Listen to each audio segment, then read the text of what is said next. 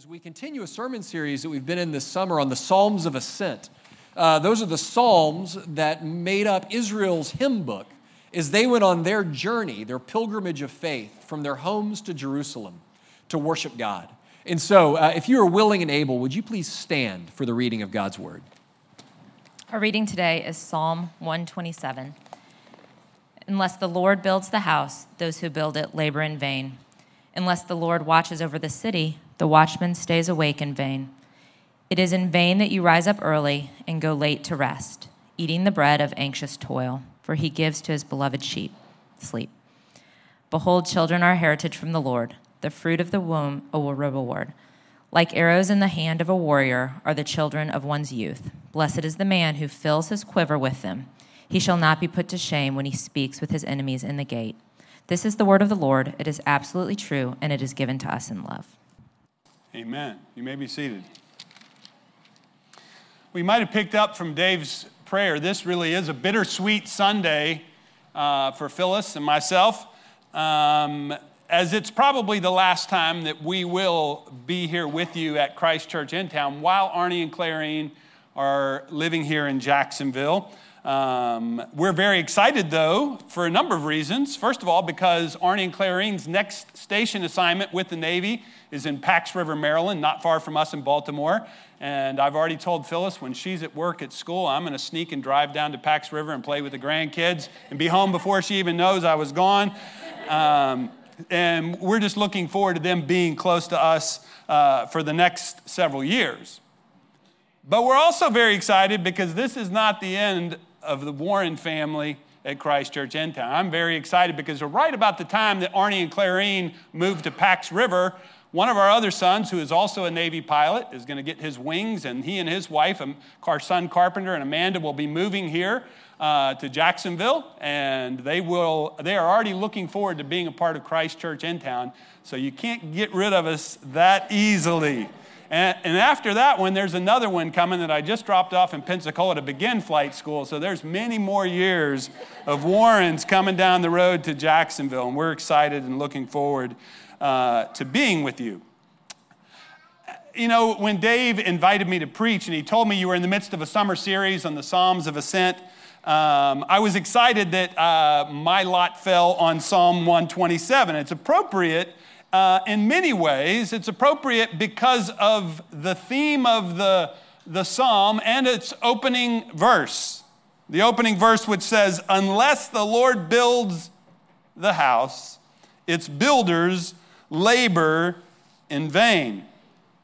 Now, it's appropriate in a number of personal ways because when Arnie and Clarine first moved to Jacksonville 4 years ago, they were newlyweds, brand newly married, and looking for a church home. And the church home they found was Christ Church in town, which was a brand new church. Arnie and Clarine were living in an apartment downtown, and the church was meeting in a hotel about a half a mile away. And the Lord brought them together. And over the past almost 4 years now, we've had the blessing and privilege of watching the Lord, by his grace, flourish and grow both Arnie and Clarine's family and Christ Church in town. The Lord has indeed been at work here, building a house for both our family and for his people, this church family. And yet one of the things that I'm most grateful for is the Abney family. Dave has become a dear friend to me. Dave and Haley have ministered so well to our family, and we just are thankful to God for them and thankful for this church. And once more, let me express to you my gratitude for the way you've loved and cared for our family. So, Psalm 127, one of the Psalms of Ascent.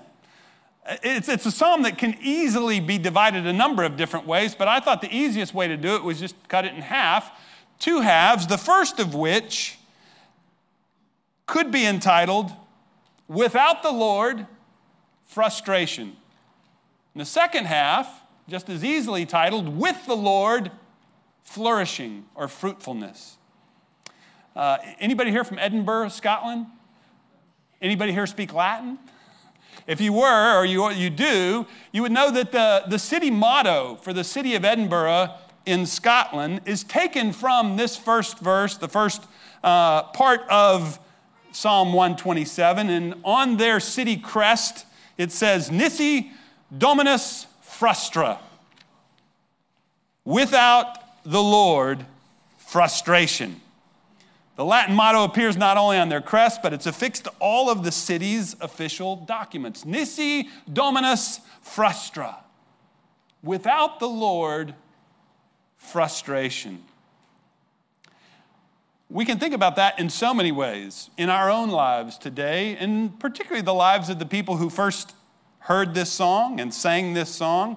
The psalm begins by mentioning three particular areas where we experience frustration if we do it without the Lord. They're all wise pursuits: building a house, protecting the city, and working for food. They're essential tasks for life, not only in the days when the psalm was written and sung by God's people making their way to Jerusalem, but these tasks still speak today of principles that apply to all of our lives. It's important, though, to note as we begin looking at this psalm, the psalmist is not saying that work itself is futile or in vain, that work is unimportant. The reality is God created us to work. God himself was a worker. God created the world, and he created us in his image and set us on earth to work. Genesis 1 gives us the great creation mandate. Beginning in Genesis chapter 1, verse 27, we read, "So God created man in his own image. In the image of God, he created him.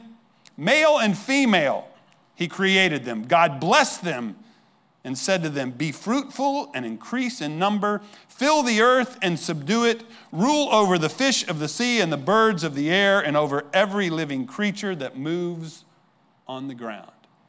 God created us to be workers, to work in the world that he created for us, to be productive and to live fulfilled and blessed lives.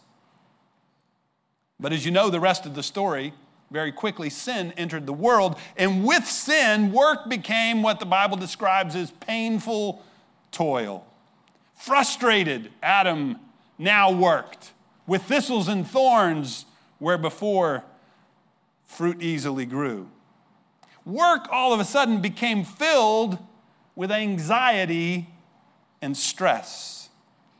Now, most of us don't regularly have to deal with thistles and thorns in our day-to-day jobs and in our work, but we can all relate to anxiety in our work. Anxiety and stress over trying to impress the boss, losing a client, finishing a report on time, getting a promotion at work, making the right investments, having enough for the future. We worry and stress and are filled with anxiousness. And we begin to live out the reality of verse 2 in our text this morning, where the psalmist says, "In vain you rise early and stay up late, eating the bread of anxious toil." Eating the bread of anxious toil becomes our lot in life when we're living and working apart from the Lord. But the reality is we were created for work, and we all have to work. So how will we work? How do we work? How do we build the house? How do we protect the city? How do we gather and have food to eat? Will we work nervously, constantly worried if we've done enough? Worried what others will think of us and how we've done our job? Worried that work will leave us eating the bread of anxious toil? Or will we work as the Apostle Paul commends us to in Colossians chapter 3, where he says, "Whatever you do, work at it with all your heart, as working for the Lord, not for men, since you know that you will receive an inheritance from the Lord as a reward." As I was studying Psalm 27 this week, I was reminded of many of the themes that we find in the Sermon on the Mount, in Jesus' inaugural message about his kingdom, where he began to speak to his followers and speak to the people about what it would look like if we were living as citizens of his kingdom, if we were living with him. Listen to what he says in Matthew chapter 6 in verses 25 to 33.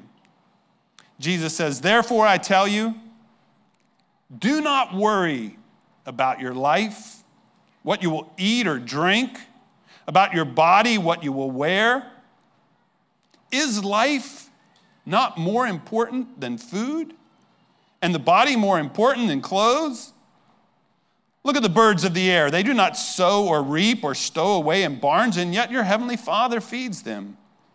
Are you not much more valuable than they? Who of you, by worrying, can add a single hour to his life? And why do you worry about clothes? See how the lilies of the field grow?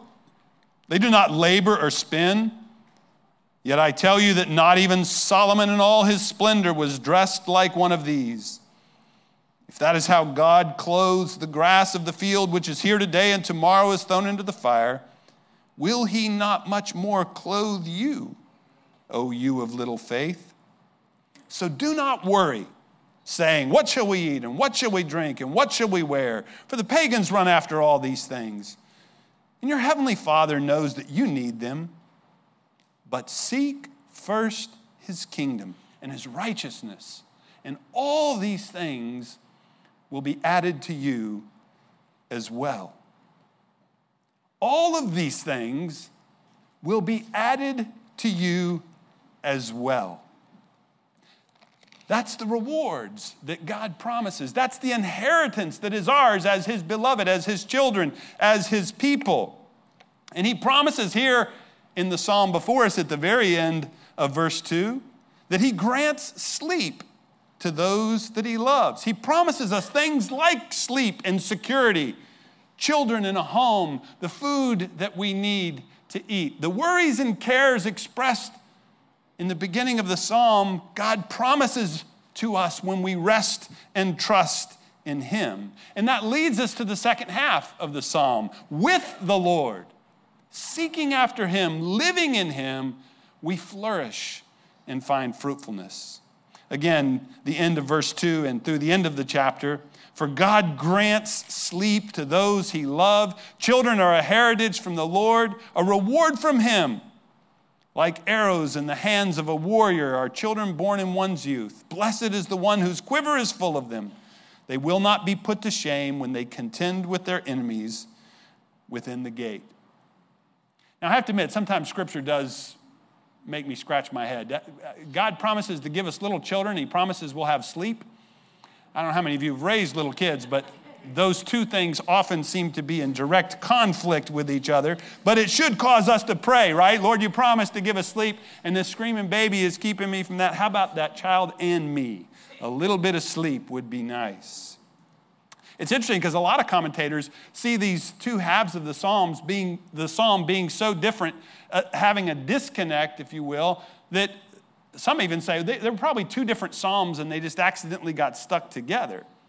But they say that because they don't see these two things being of the same cloth. And we do that too, you know. We do that very often in our lives. It's one of the reasons that we work without the Lord, because we compartmentalize our lives, right? We think about work as being over here in this box, and family being here in this box, and our life of faith being over here in another box. And when we compartmentalize and put things in a box, like our work being separate from our family and our faith, we're living and working without the Lord, and it causes us to eat the bread of anxious toil. But it's easy for us to see, too, that these fit together well. Throughout the Old Testament, it was common to speak of a family as a house or a dynasty. And so when one speaks of building a house, it's natural to also think of building a family. And again, the psalm makes it clear here that without the Lord, frustration, anxiety, and fruitlessness in our efforts to build a home and a house and a family. But with the Lord, there is blessing and fruitfulness. There's a couple things to note here. Some of the translations actually say sons are a blessing from the Lord. They're a heritage and a gift.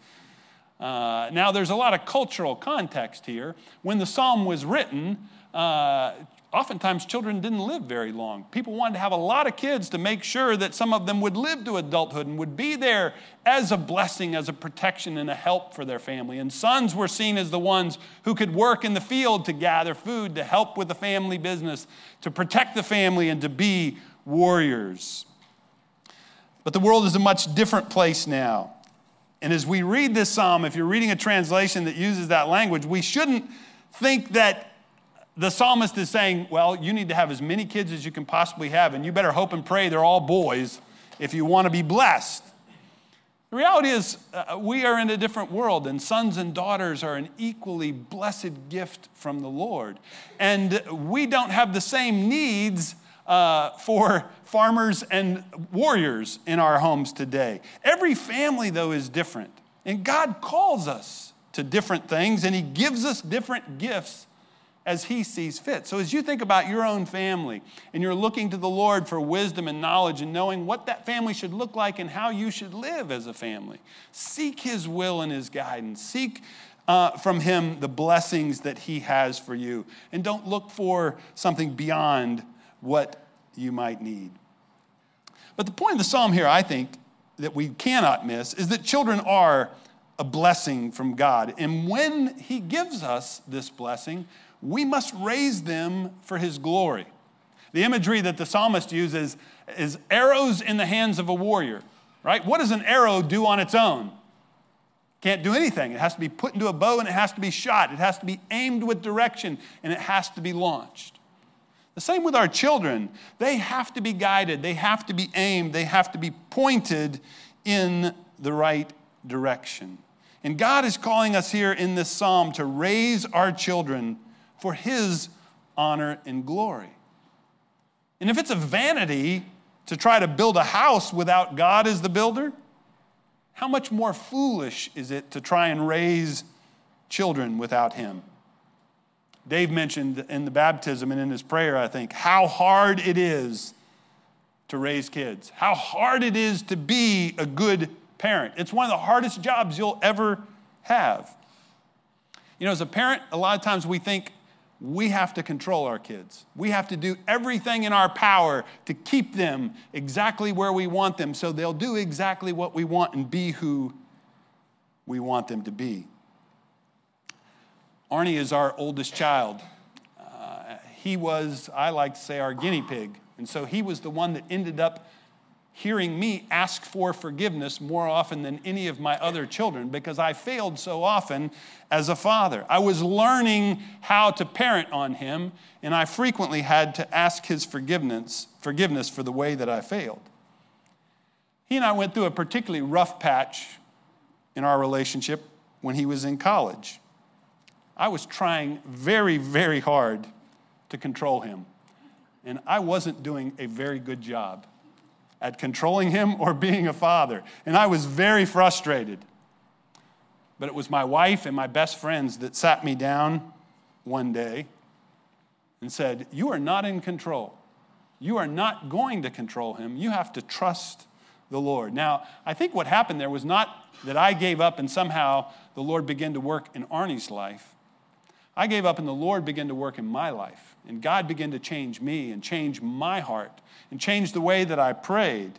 And as you can see, we are very grateful to God for what he has done in Arnie's life and in my life. But I also want to say there's no magic formula here. You know, oftentimes we'll take a verse of Scripture and we'll think, you know, bring up a child and the way he should go, and when he's old, he will not depart from it. You know, and we think, boy, if we can just follow this pattern or do what is right, it's going to guarantee that our kids are going to be the people that we want them to be. But the reality is that's not the way it always happens. We can let go and let God and still see our children struggling, still see them wandering, still see them in a place where they shouldn't be. But what we're called to in this psalm is to live in trust that God is faithful, that he is a covenant God, that he does work in families, and that he will have his hand upon our children, that he will do the work. And so instead of eating the bread of anxious toil, What can we do? How can we raise our kids? How can we be faithful as parents to raise them with the Lord? Well, it's so important to remember that this psalm is one of the Psalms of Ascent. These were the psalms that Israel sang as they made their way up Mount Zion, as they traveled as families and as a community up to Jerusalem, to the temple, to worship the Lord, to go to Jerusalem for the great worship festivals. When Dave sent me a note about the sermon series, he gave me this theme: life with God is a pilgrimage, a journey to God and with God. One of the books that I've been enjoying reading, we're also looking at some of the Psalms at our church in Baltimore this summer, and I've been reading a book by Patrick Reardon called Christ in the Psalms. And as he looks at this portion of Psalm 127, he puts it this way: this customary pilgrimage was a significant way of giving a godly identity to a man's family. It was itself an exercise in edification. This word, taken in its etymological sense of building or constructing an edifice. An important purpose of the pilgrimage was that of building the house. Like everything else a family does together, the regular pilgrimage was an exercise in house building. Let me say to you parents here today, bring your children along on the pilgrimage. Bring your children with you on your journey with God and to God. Bring them to worship. Set them an example as a true worshiper. Make worship a priority in your family. Trusting God to do His work in their life, in your life, and in your family's life. You know, it's very interesting that one of the only places in the Scripture that we have a record or a story of people actually participating in these marches of ascent up to Jerusalem for the great worship festivals is from one of the only stories that we have in Scripture from the childhood of Jesus. When Jesus was a little boy, Luke tells us in Luke chapter 2 that Jesus and Mary and Joseph, along with their community, along with their relatives, along with their family, made the journey to Jerusalem to participate in the worship festivals of God's people. They were rooting in identity. They were living in community. They were going to worship the true and living God. And it's so interesting to think about this in light of Jesus as a child. Because the very last verse of Luke chapter 2, you know what it tells us? That Jesus grew in wisdom and in stature and in favor with God and with man. The child Jesus, living in a family, living in a community of faith, living with his Father, being a worshiper, grew in wisdom, stature, and in favor with God and with man. It's interesting to know that when we live like that in community, when we worship together as God's people, God works in us to build His kingdom, to build His church. Let me encourage you, Christ Church in town, continue to trust Jesus to build His church here among you, as He has promised to do. Again, in Matthew's gospel, we have that beautiful account of Jesus asking His disciples, who did people say that He was? And they answered Him by saying, you know, some say Elijah, others say a prophet, others say this. And He said, but who do you say that I am? And Peter boldly stood up and said, you are the Christ, the Son of the living God. And Jesus was delighted with that answer. And He said, on this, I'm going to build my church, and the gates of hell will not prevail against her. Jesus, you see, is the one who builds His church. Jesus is the one who does the work of His kingdom in and through us. And it's only as we are on the pilgrimage with Him and allowing Him to work in us and through us that we can see the kingdom of God advance in our own lives, in our family, and in our churches. I was really pleased when I got the bulletin this morning, because as I thought about this Psalm of Ascent, as I thought about the tension of having to eat the bread of anxious toil, as I thought about what this psalm was calling us to, it made me think of a song. Guide me, O thou great Jehovah, pilgrim through this barren land. I am weak, but thou art mighty. Hold me with thy powerful hand. Bread of heaven, feed me till I want no more. Feed me till I want no more. With the Lord, there's blessing and flourishing and fruitfulness.